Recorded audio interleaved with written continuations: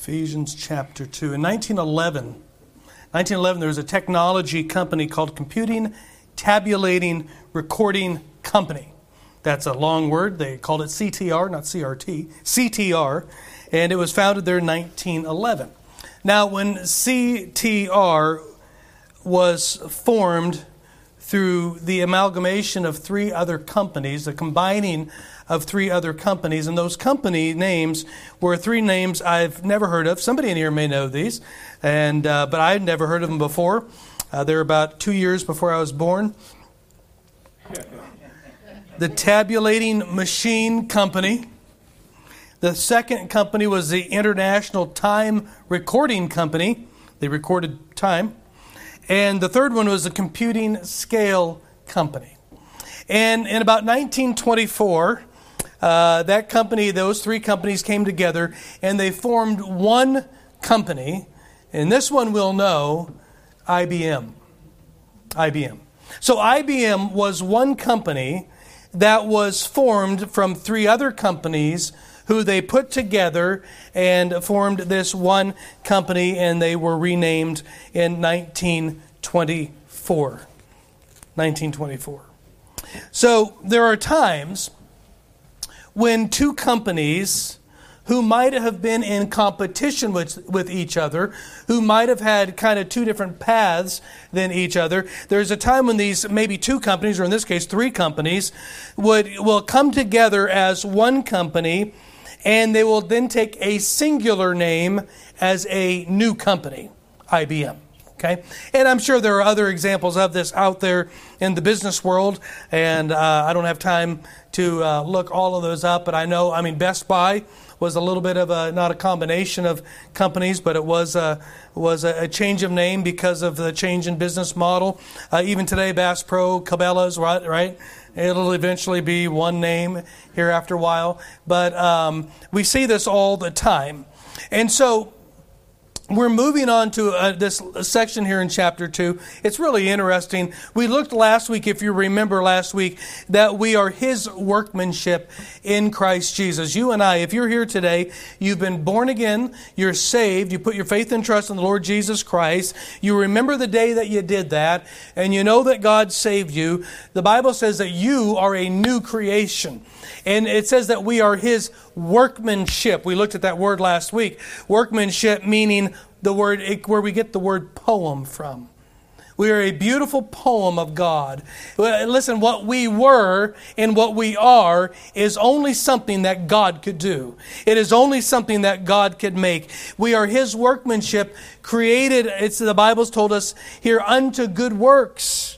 Unto good works. We don't work to be saved. We work because we are saved. We don't work to get there. We are working from there. And because we are now children of the King, we have a heavenly Father. We have a different address. And the business of our Father is not the same business of our old father that was the family we got adopted out of. We have a new business now, and we're all a part of that business, all right? And we looked last week that we have a heavenly address. And hey, listen, we need to live our address, right? We are in Christ Jesus. We are seated in the heavenlies right now, and we need to live on this earth like we should live in heaven. Wow, that's quite a thing. Amen. Now, this week, though, we are a new creation, but this week, that was last week, this week we see a new building. And, I struggle at times to draw the right analogies of some of this. There's a lot here. There's so much that we could dig into. It has been said, I have said it, Ephesians is like standing in front of a fire hydrant that's been trying to get a drink out of the side of that thing, right? It's just, you don't stick your face in front of that to get a drink of water. It's hard to do, right?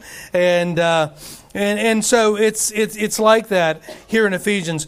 And I struggle here to try to get a right picture of what is going on. And the only place my mind goes today, which somebody else's may have a better illustration than this to draw your attention to, but my mind goes to the idea of what I started with in the introduction of a business. Two businesses, well in this case 3 companies, came together and formed one company, had 3 different names, got rid of all of those names, chose a new name, and became a singular company in 1924, IBM. And we see here in chapter 2, it looks to me as if a picture being drawn here of a businessman who has bought up a couple of companies on the planet, and he's brought them together to make one business. One company. One company. And I want to first show you here the 2 old companies. The 2 old companies that used to be. Look in our text in verse 11 when Paul says, now look at verse 10. I do this constantly, sorry. Verse 10, for we are His workmanship created in Christ Jesus unto good works, which God hath before ordained that we should walk in them. It was always the plan of God for us to walk in the works, in the works of Jesus Christ. It was always the plan of God that those that came into the family, would live like they're a part of the family, right? Not live like they're a child of the devil anymore, but they would live like their Father is God. It was always His plan. So verse 11, wherefore, remember that ye being in time past, he's talking to this Ephesian church, these Gentile churches he started, in the past, Gentiles in the flesh, who are called uncircumcision by that which is called the circumcision in the flesh made by hands. And so you have 2 things going on here that were on planet Earth. You have, I would call them in my own words, 2 companies maybe. You have Israel, this Jewish business, and then you would have the Gentiles and a Gentile company. And you have 2 companies going on here on planet Earth. Israel, every company has a position. It's got a purpose. It's got a product that it's trying to produce and put out and to get out into the public. And Israel originally was to show the world Jehovah God. They were to show the world the God of heaven. And it was through Israel that the world saw the miracles. It was through Israel that the world got the oracles of God, that we got the Word of God, the Old Testament. It was through Israel that we saw the land that was given to them in Israel, in that promised land. It was through Israel ultimately, the fulfillment of prophecy of Genesis 3:15, that the seed of the woman would crush the head of the serpent. And we saw this ultimately that would come through Israel, that the Messiah would come, and it would come through the lineage of Abraham. It would come through Israel. This was the purpose and the role and the job of Israel. Just for the sake of today, we'll call it a company. Okay. The second company was this Gentile nation. Right? They showed the world their gods. They showed the world their product, which was what? Kings who thought they were gods. The nations who ruled with power and might, not under God, but under their own power and might. A business who pointed people to the rulers and pagan made-up gods. There are 2 different companies going on here.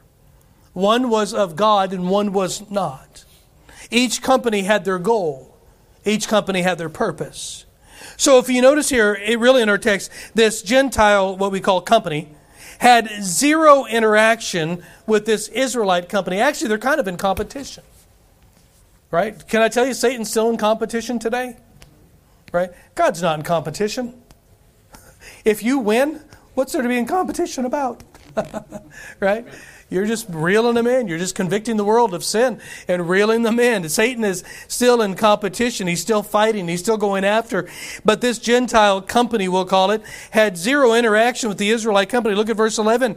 Wherefore remember that ye being in time past Gentiles in the flesh, who are called uncircumcision, by which that which is called circumcision in the flesh made by hands. They were separate entities ceremonially. Right? They were called uncircumcision. This was a derogatory statement that the Jews would use against Gentiles. You uncircumcised. It was synonymous with being godless. It was something that was uttered by David when he called, of course, Goliath this uncircumcised Philistine. It was a derogatory thing. Watch, it was a distinction of Israel. It was a distinction between Israel and the Gentiles. Right? Two different things going on in the world, and it's a distinction between the two. Look at verse 11 again. We see not only was this a ceremonial decision, but there's a choice here. A circumcision made by hands. Though they were born Israelites, though they were born of the lineage of Abraham, that process of circumcision that God instituted and commanded for Israel was still a choice. I guess there were some that still did not have to go about and do that. There was a choice involved. But thirdly, in verse 12, look at verse 12, is covenantal. That at the time you were without Christ, being aliens from the commonwealth of Israel and strangers from the covenants of promise, having no hope and without God in the world. Aliens from the commonwealth. Now, I know there's a lot of talk about aliens now. Balloons from China. UFOs, right? UFOs. I'm telling you, it's setting up, isn't it? There is a world that's going to say, wow, I guess the aliens did take all the wackos out of the world. We like aliens now. The balloon came down and took all those crazy Christians out of here. Nope, it was the voice of God. We just went up with Him. But I'm telling you, I think they're going to have a lot of explanations of why we're gone someday. I think they are. But this is the wrong type of alien. This is just a foreigner. Look at this. Aliens from the Commonwealth. What is a Commonwealth?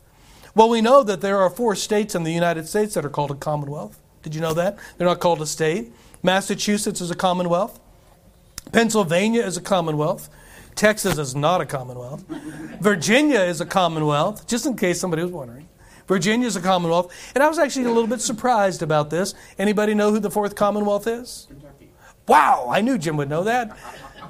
Took my thunder. Kentucky is a Commonwealth. What on earth is a Commonwealth? Well, in our system, in our governmental system, it is really what describes, listen to this, what the U.S. really is, a democratic republic. We're not a democracy by design. We're a republic. What does a republic mean? We have laws. What does that mean? It means those at the very top are obedient to the laws, just as those at the very bottom are obedient, should be subject to the laws. Now, these commonwealths, originally, these are old, what we call old states, right? Some of the first ones, obviously, Massachusetts, Pennsylvania, Virginia. I don't know how Kentucky got in there. I got thoughts about Kentucky, but they did. They did. And what it is, the Commonwealth is really just a collection of people that have come together, a collection of people governed to come together, governed by laws. And so Israel's called, here Paul calls them a commonwealth. It's a collection of a family. It's a theocratic. It's a theocratic commonwealth that is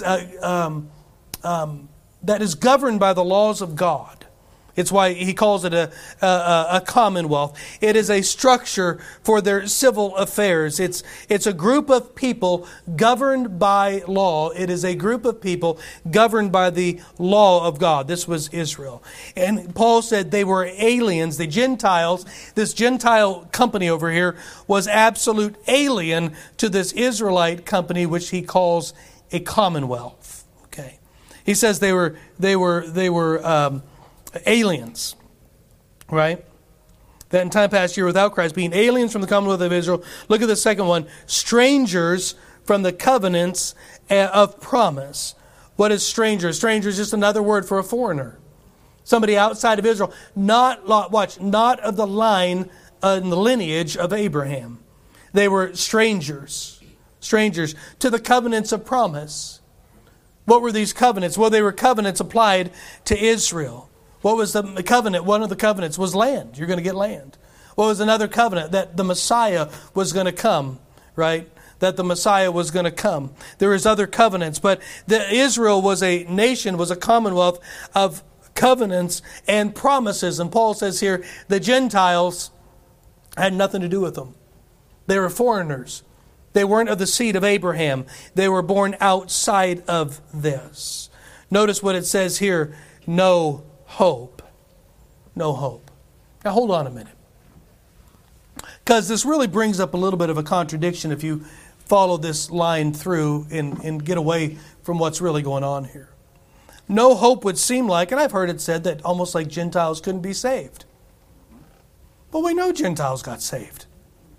Amen. Right? I mean, they did. Amen. Right? We go back to the Old Testament. There are plenty of those that were born again. The first one that comes to mind is Nebuchadnezzar. Right? I mean, look at the testimony of Nebuchadnezzar and what he did. Look at the testimony of Daniel, and Nebuchadnezzar's son Belshazzar came along and essentially said, "You know better because your father taught you. You know better." Yeah. There was a testimony he had there. So no hope, no hope. Does it mean that Gentiles couldn't get saved? Well, obviously not. Right. What this does mean is, unlike the Jewish company, the Gentile company was never going to produce hope. It was never going to produce the Messiah. It's not coming to the Gentiles. How are they without hope? Well, they could live in that system. They could live in that company. They could produce all of the products they wanted for time and eternity, but it would never produce hope. Why? Hope was only going to come out of Israel. So they were alien to that. They were foreigners to that. They were not a part of that. They were not born into that. The Gentiles could always leave their company and go join the other company. But that company, that Gentile company, was not going to produce hope. Look at this. Without God in the world. See this, verse 12? Without hope, from the covenants, having no hope, and without God into the world. See, the God of this world is not the God of Israel, was not the God of Israel. Now, don't get me wrong, they started to adopt some of the gods of this world, and it was downhill ever since. But a Gentile living in the world had no hope if they were going to remain a Gentile, because God was to be found in Israel. That's where the God of heaven was. So let me give you an illustration. If the company you worked for, or do work for, maybe you work for one now, and they do not offer a matching 401k. Anybody work for a company that doesn't offer, the company does not offer any type of a matching 401k, any type of retirement? Anybody, it's recorded, want to shout out what company that is so all the world knows? No, just kidding. Don't do that. No, I knew Now say this. Say you work for a company and they don't offer a 401k. They don't offer, say, insurance. They don't have any insurance. They offer for you a package or anything like that of insurance. But say you found out, hey, the company across town does. Right? They have a nice retirement. They match 4% on the 401. That would be huge. Average is like 3 normally. They offer 4. I'd do that. Right? They have a great insurance package. Our oldest daughter worked for a bank. She paid like $1 a week for insurance, and it was incredible insurance. And I thought, that's where all our interest goes. And so, and you find out that this place across town, they have all of the benefits that you think you need for your future. Okay, if you're going to live healthy for a longer period of time, you realize this as you get age. It might be good to have good insurance. Might be good to have some money saved up, because there is coming a day when I can't work anymore, and there is coming a day when I'm going to get sick more than I am well. Right? Anybody want to say they're there? Yeah. Can I tell you this? No matter how long you work for the company across town that doesn't offer an investment package or an insurance package, I don't care how long you stay there. No matter how long you do, you will never have retirement and you'll never have an insurance package. Why? Because they don't offer that. You see, the Gentiles of this world, the Gentile company could never offer hope. It could never offer salvation. It could never... Why? Because the Lord Jesus wasn't coming through there. Watch, the promises of God weren't there. They were in Israel. They're in that Israelite company. Right?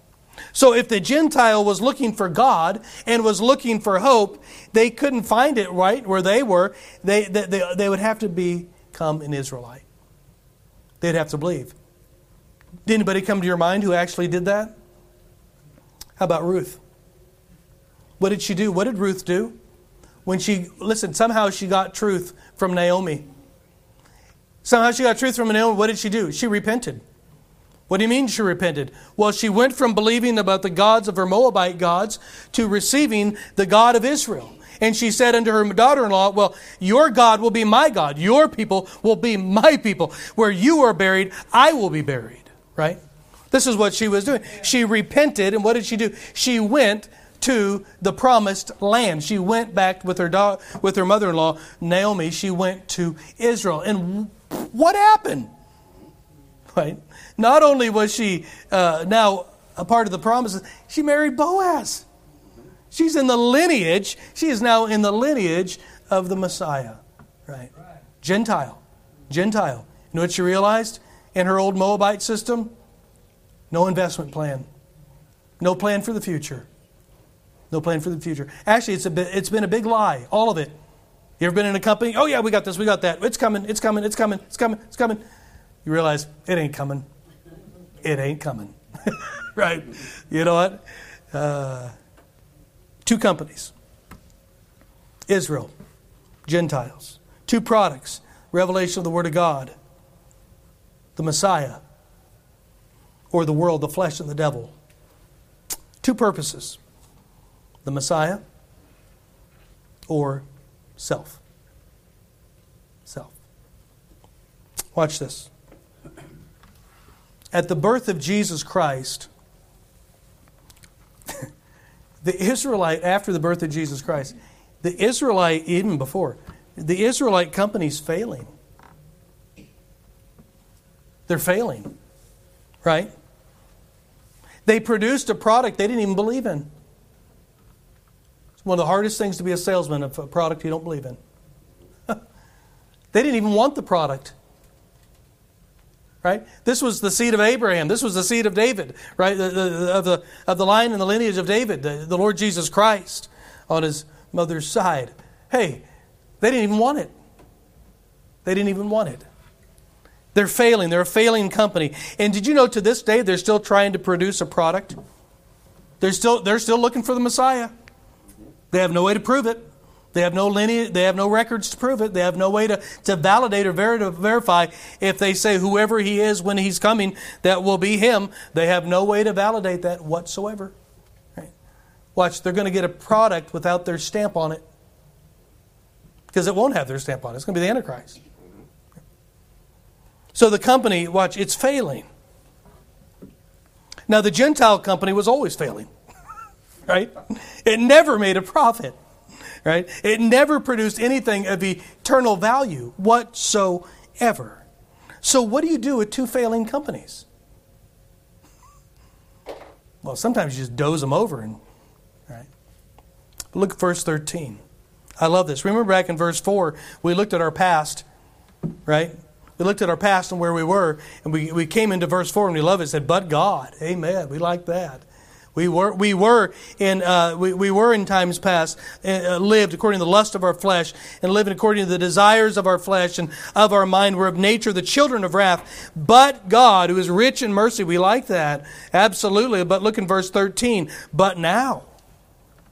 We have two failing companies. Verse 13, but now in Christ Jesus, ye who sometimes were far off are made nigh by the blood of Jesus, the blood of Christ. You see this? But now we're seeing what we're coming into here now that is being presented is a new company.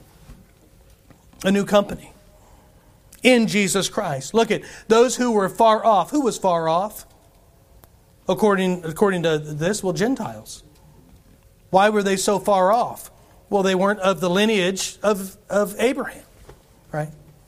They weren't a part of the promises and the covenants and all of these things. They were far off. He says, but now you're made nigh. Wait, those who are far off are now you're now a part of it. How did this happen? Made nigh. made nigh. How did somebody who is a non-Jew become, quote, in a place where a Jew once was? I don't know if I worded that correctly. I have to think about that. Let me say this. Let me illustrate it. Jesus was the seed of David. Right? Amen. A Jew.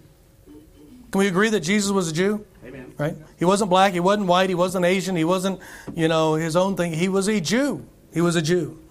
He fulfilled all of the law. Would we agree with that? Amen? Amen? He fulfilled all the law. He said, I didn't come in the law. I came to fulfill it. He did it. He did it. He was the Lamb of God slain from the foundation of the world, right? Amen? He took upon himself sin. He took it upon himself when he came down to be baptized. We know what the testimony of John the Baptist. Behold, the Lamb of God which taketh away the sin of the world. We know that he was slain from the foundation of the world. He agreed to go before it was ever put into place. He said, I'll be the one. And he took upon himself sin. He said in the garden, remember, 3 times, let this cup pass from me. Nevertheless, not my will, but thine be done. Let this cup pass from me. Father, if it be possible, let this cup pass from me. You realize Jesus knew the very moment that he allowed the sin of all mankind to be placed upon him, the wrath of the Father would have to fall on him. I said it a few weeks ago, maybe a few months ago. If Jesus became sin and the wrath of the Father didn't fall on him, then God would become unjust. It had to fall. Jesus knew this. And he said, not my will, but thine be done. See, listen, Gentiles. If you are in Christ, you're really almost closer to being an Israelite than a Jew has rejected Christ. Now, don't go too far with this, because I'm going to define this here in a little bit. Notice how we get there. By the blood of Christ. How do we get, those of us who are nigh, how do we get close? Those of us who are far off, how do we get to that place of being made nigh? Well, by the blood of the Lord Jesus Christ. Right? Not by birth, amen? Because we could have never made it. Never made it. Not by church membership. Right? Because membership doesn't buy anything. Church membership hasn't purchased anything. Not by baptism, because it's not the washing away of sins, but of a good conscience towards God. Baptism doesn't save. Not by the sacraments. You know why that's so many of the Catholics get so upset when somebody comes out like that priest did to Nancy Pelosi and rejected that he would not give her communion, and she had to go to the Vatican and get it from the Pope, because essentially what he is saying is you are excommunicated, you are not saved. This is how powerful the sacraments are to the Catholics. Sadly, they're all wrong on either end of the thing. At least one had the guts to acknowledge that she was wicked. But anyway. Yeah. It's not through sacraments. Amen. It's not through that. It's not because you saw a vision. It's not because you saw a miracle. It's not because you saw some flash of light. It's not because you woke up some day and started blabbering in tongues. It's not because you got baptized in the Holy Ghost, however that is. It's not. Listen, I've heard it all. I've heard them all say. I heard a man who attends, who attends a very, very, very, very large church on 65 highway. At his door, I said, hey, when did you become a Christian? An assistant pastor said, I guess I was born in a Christian home. You're lost and on your way to hell. That's sad. No, it's none of those things. It's by the blood of Jesus Christ that we're made nigh unto Him. Why? Well, because blood washes away sin. Blood is the only agent that washes away sin. Water doesn't wash away sin. Blood washes away sin. Membership doesn't wash away sin. Blood washes away sin. You understand it today. The blood washes away all sin. It's available to us. It's available to you if you're not saved here today. What do? You believe Jesus. You believe Him. You ask for it. And if you put your faith and trust in Him and believe Him, listen, and repent, the blood would clear your record as well and give you the record of Jesus. It's a wonderful thing. Whosoever will may come. Yeah. It's the blood of Christ. That's how you get into this new company. Right? It's not that you're born in it. It's not that you work your way into it. It's that if you're going to get into this company that Jesus is building, you're going to come by blood. You're going to come by belief, and you're going to come by blood. Verse 14, look at the fringe benefits with this package, with this company. Verse 14, look at this. For He is our peace. Isn't the peace of God wonderful? Amen. Isn't it wonderful to go to bed at night and lay your head down at bed, head down on your pillow at night and just go to sleep? Yeah. I love how the Bible says God gives good gifts and no sorrow with it. We can go to bed at night, listen. Sometimes Christians go to bed and they don't have the peace that's there for them because of sin, but it's there. It's always there. I'm thankful for the peace of God. I'm thankful that we're at peace with God. Telling you, come to faith in Jesus Christ, and that enmity that was going on there between you and God goes away. It's like peace. Just like the white flag went up and, finally, peace. I love it. This is what comes in this one, peace. Peace of God and peace with God. What did He do? He made two companies one. He took people out of this one and people out of that one, and if they came to Him by blood, He made His own company. Yeah. Look at this. And hath broken down, for He is our peace, who hath made both one, who are both Gentiles and Israel, two different companies, and hath broken down the middle wall of partition between us. What was that middle wall? Well, there's if you could see the picture of the tabernacle, you have the Holy of Holies, and outside of that you have that outside of the Holy of Holies, the holy place, and then outside of that you have the area for the priests and the men, and then outside of that, you have the court of the women where the women were, and then outside of the temple proper there'd be a wall built around, and then you'd have the court of the Gentiles.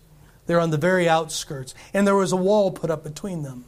What is Paul saying here? That those that come to Christ, whether Jew or Gentile, that wall that was once there, you Gentiles, if you came to the temple, you'd be on that very outer court and there'd be a wall there and you couldn't get past it. He took that wall out. He took it out. Yeah. Why? What was He doing? Well, we all come the same way, friend. You know why those Gentiles are on the outside? Because they didn't come by birth. The Jews are on the inside. They came through the lineage of Abraham. Jesus said, you come from me and there's no wall at all. Why? Because Jew or Gentile come the same way, by faith and belief in the finished work of the Lord Jesus Christ. No more enmity. Look at verse 15. Having abolished in His flesh the enmity, even the law of commandments contained in ordinances, for to make in Himself of twain one new man, so making peace. No more enmity. Do you know when two rivals in business come together and make one new business, the rivalry's gone? Kind of simple. It makes sense, doesn't it? Right. There is a rivalry out there, Cabela's, Bass Pro. It's weird how that's gone. Right? Kind of odd hearing commercials on the radio, Bass Pro, Cabela's. It's like, oh, they've been made one. They've come together. Now there's peace. Now the enmity's gone. And one guy is even richer. Yeah.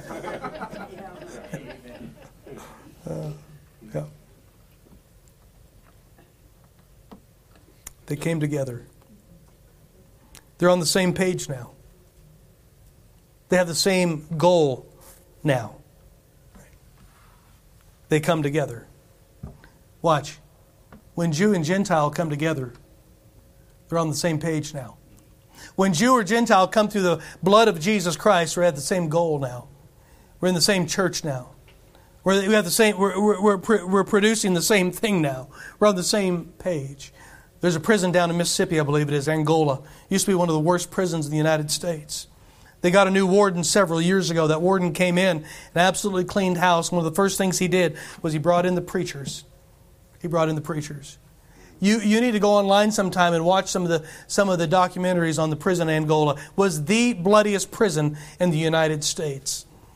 And today, those in death row, right? Those on death row, many of those men who come to Christ in that prison, they all live in one large barracks and bunk beds all together. And they say there's not a problem in the world. Amen. Why? They were all on the same page now. Yeah. Amen. There's 5 churches on that campus. There are 5 churches. There is no cussing, no cursing allowed. The list of rules for the wardens and all the people that work on those grounds is pretty neat to watch.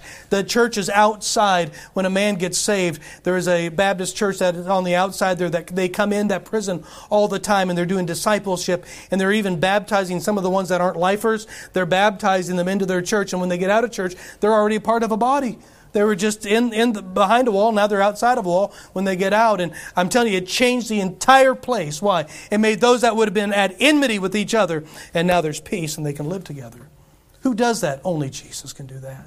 Amen. Islam never did that. Hello? Amen. Hasn't done it yet? Well, we'll never do it. It can't do it. You look at it. They have the same goal. When Jesus shed His atoning blood at that crucifixion, He rose from the dead 3 days and 3 nights later. Everything God has to offer, watch this, it's now in Jesus Christ. The pardon for sin, eternal life, adoption, purpose, it's all in Him. It's all in Him.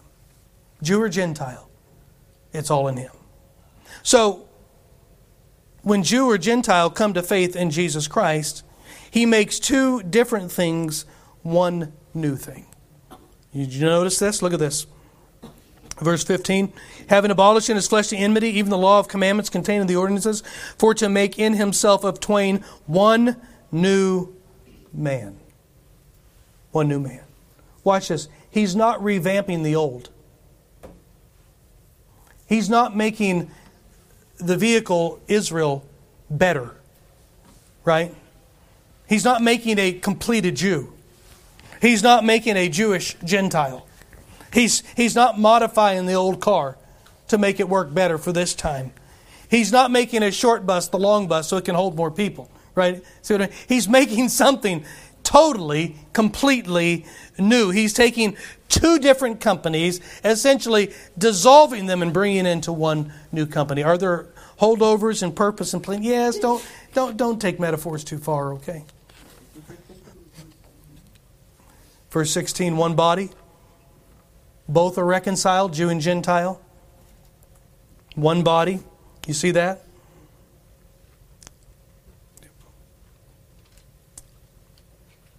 Verse 16, that He might reconcile both unto God in one body by the cross, having slain the enmity thereby. One body.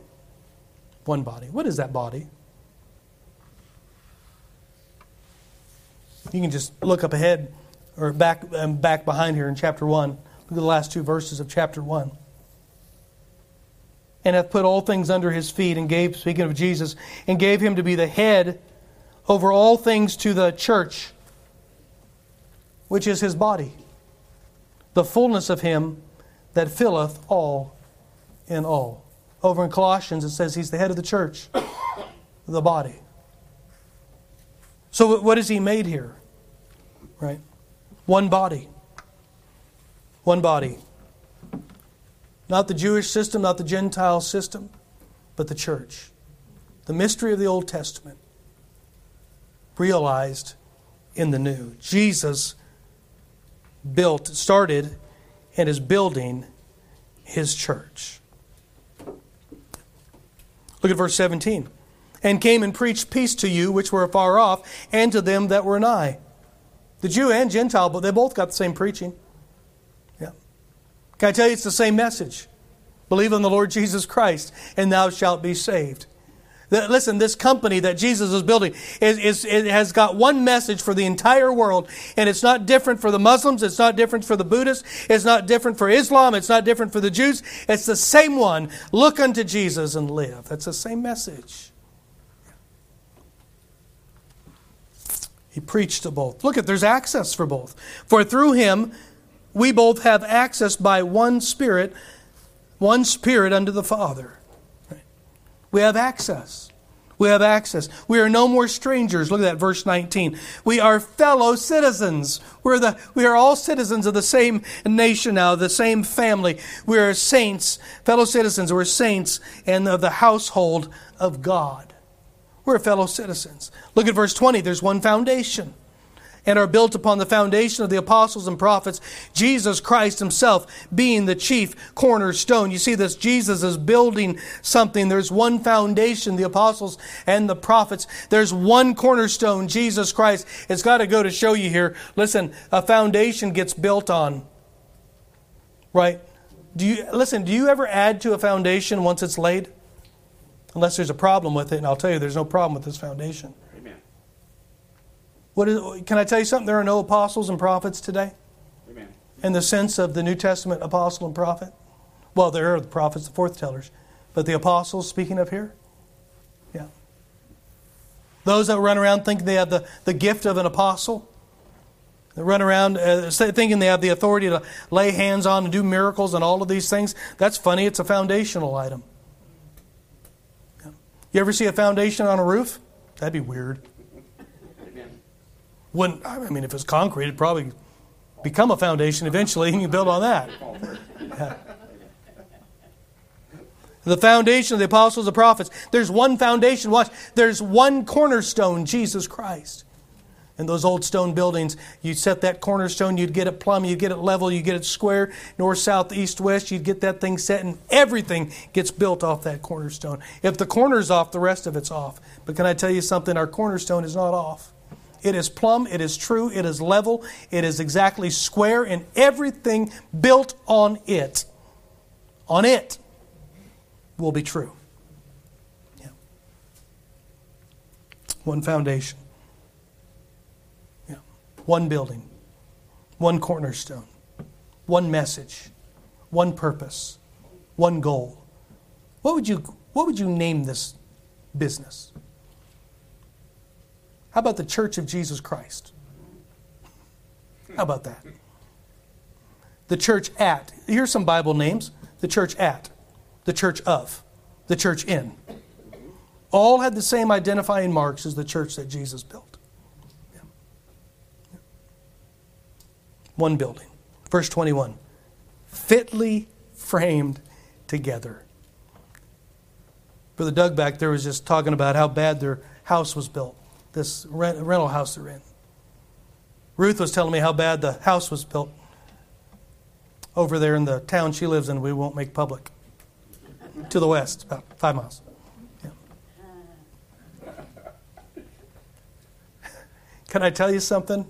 God doesn't build a bad house. Can I tell you something? Listen, fitly framed together, it's just right. It doesn't need fixed. It doesn't need to be made level. It doesn't need to be altered. It doesn't need to be added to. It doesn't need to be changed. Right? Fitly framed together. Look at this, verse 21. A holy temple in the Lord. And then look at verse 22. In whom ye also are builded together for an habitation of God through the Spirit.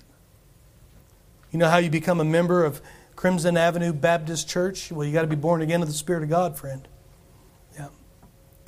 You got to be scripturally baptized. If you don't have scriptural baptism, we'll baptize you. And then you're added to the body. Yeah. Through the habitation of God, through the Spirit. Listen, if you don't have the indwelling Holy Spirit of God, you're not a habitation. You're not a dwelling place.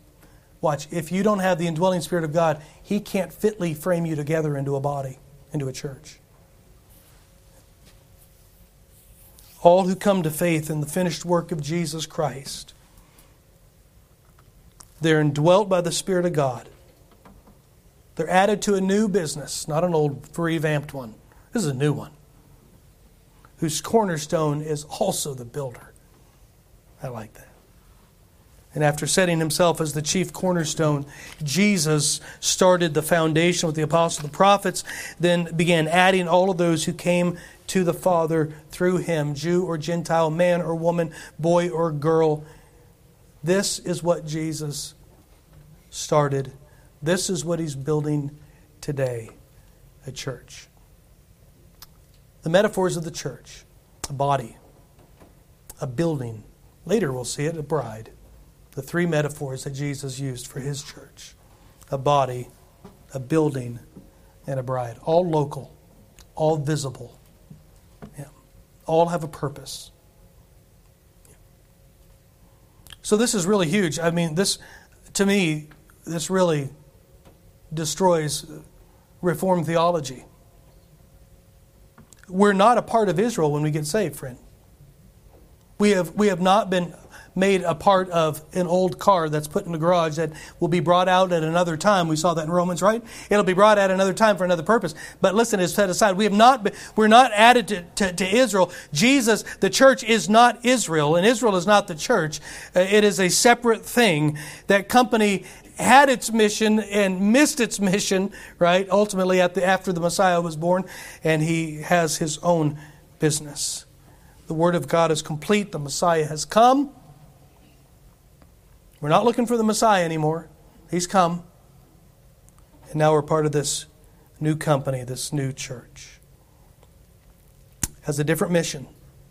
We're not producing the Messiah. We're proclaiming the Messiah. We're not producing the Messiah. That was Israel's job. We're pointing people to the Messiah. Who's doing the pointing? Jews, Gentiles. Amen. Whosoever will may come.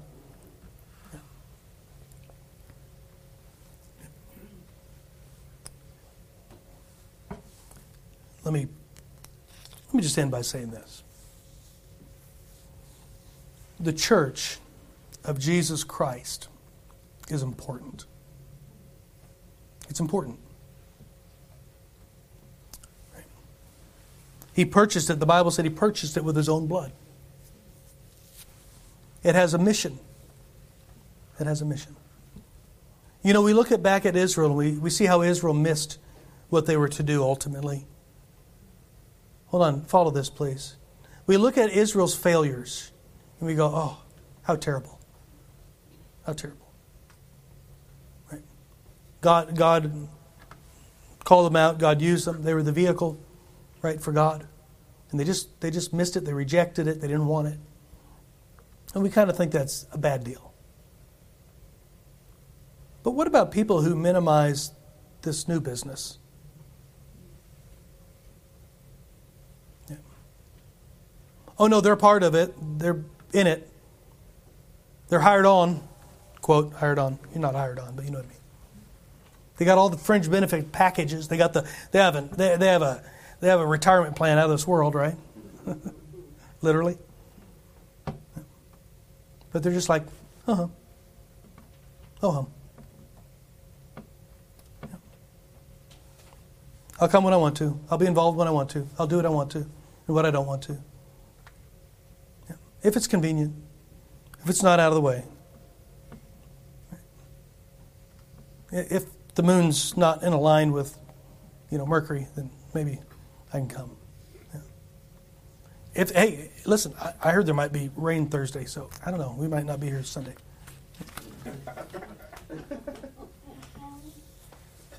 Yeah. No, it's out. No, those things are out there. They're out there.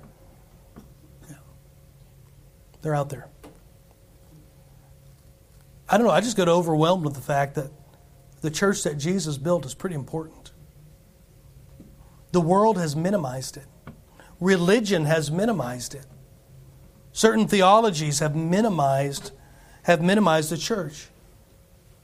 One of the greatest damages, I think, done to the place and the position of the church is the belief in a universal invisible body. Right? It minimizes the visible body that Jesus died for. Right? They begin to think, well, I'm still a part of the church. So what is the church? Well, everybody who's saved is a part of the church. Well, where does that church meet? It's in a church assembly, right? So where does that assemble? Right? Have you ever noticed these people that believe in a universal church do not believe in universal, invisible tithes and offerings? They all like visible tithes and offerings, friend. Yeah. What am I saying this for? It's an important thing. The church of God is important. It's important. We don't need to minimize it. There's still a lot to be accomplished. As I said in Sunday school this morning, Jesus left us with these words, to occupy till I come. We still have a mission. We still have a purpose. We still have a goal. And I think I'm going to say in America, I don't know about other parts of the world, I'm just going to say in our own country and in our own backyard, it seems to be that too many believers have become derelict in their duties if they are a part of a Bible-believing Baptist church, a church that Jesus started. They've become derelict in their duties there, and they've become like they've treated it like it's a concert or a spectator sport. Right? They've just come to watch the show. Well, we don't have a really good show, friend. Right? We have. Those are pretty good lights. Those are T8s, fluorescent. They're not bad. They don't. They don't do any vibrations. Yeah. When they're about to go out, they do. That's kind of neat. We'd have great productions up here. I haven't brought in any like sheep or goats. That'd be cool, right? I'm not. We don't have 800 people in a choir. It'd be wonderful. Nothing wrong with that. But I'm saying some people. Listen, to some people, if the show's not there, they're not there. I praise the Lord for people that come to this church. Yeah, absolutely. I believe the vast 99% of people that come to this church, they just want the Word of God. Yeah. Amen. They love the Lord.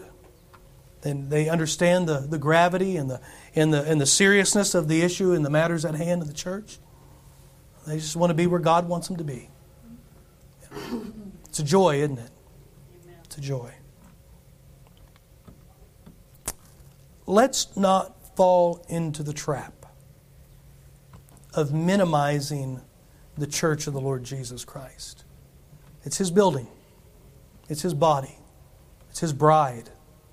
It's His bride. Yeah. So it leaves me with a question this morning. We're done. Good time of introspect, maybe. How seriously do you take the church? If you're a member of Calvary Baptist Church or Crimson Avenue Baptist Church, whichever one. That was my past life. I pastored 2 churches.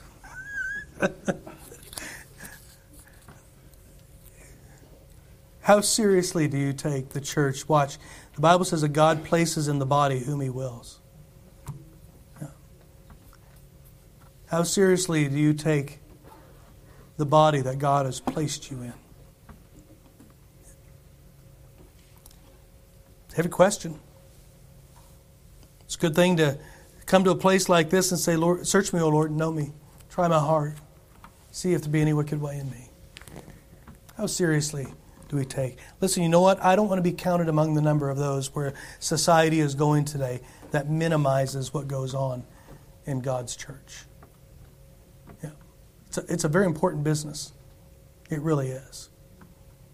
And may God help us to keep the focus where His focus is, on the body. Father, we thank You for the church. We thank You, God, that we can be a member of this body. It's a living organism. It's not just a business as I portrayed it to be, but it's a living body.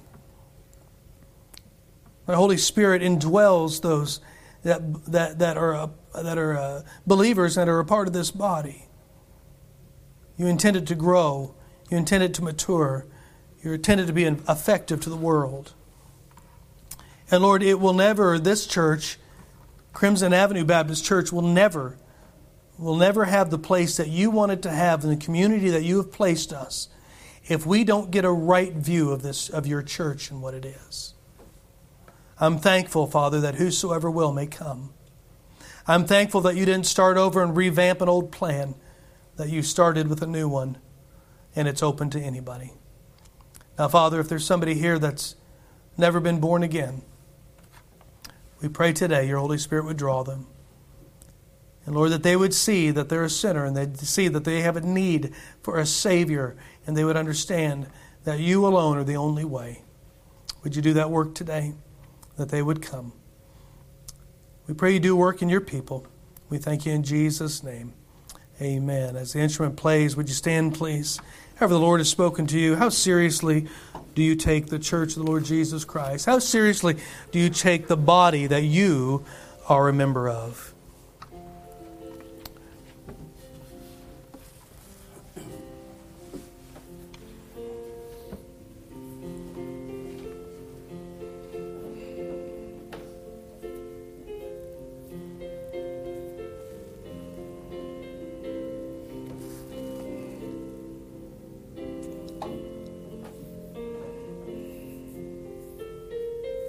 It could be that today that you're, so many in here are so faithful, very, very, very faithful, always here, always a part, always involved in the ministry, whether it's just in prayer or actual in person and activity.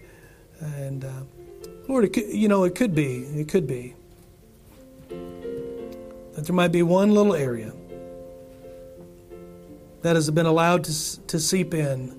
I wouldn't even know what to call it or how to define it or to name it or anything else. But there could be something. We know how Satan works.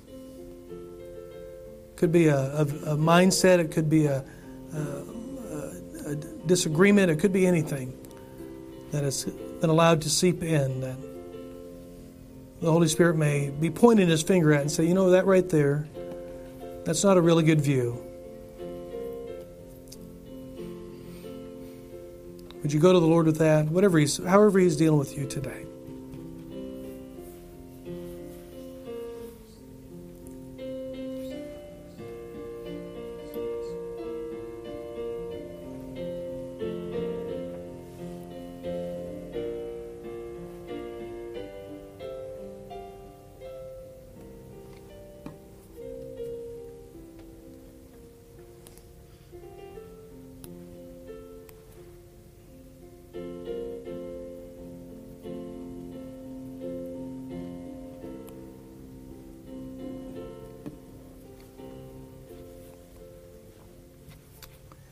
Amen. Let's be dismissed in a word of prayer this morning. Good to see everybody out. And we'll see you tonight, 6 o'clock. And Lord willing, we'll be back. I think we're going to be back in the book of Matthew. We'll see how that pans out. So, Brother Jack, would you close us in a word of prayer today?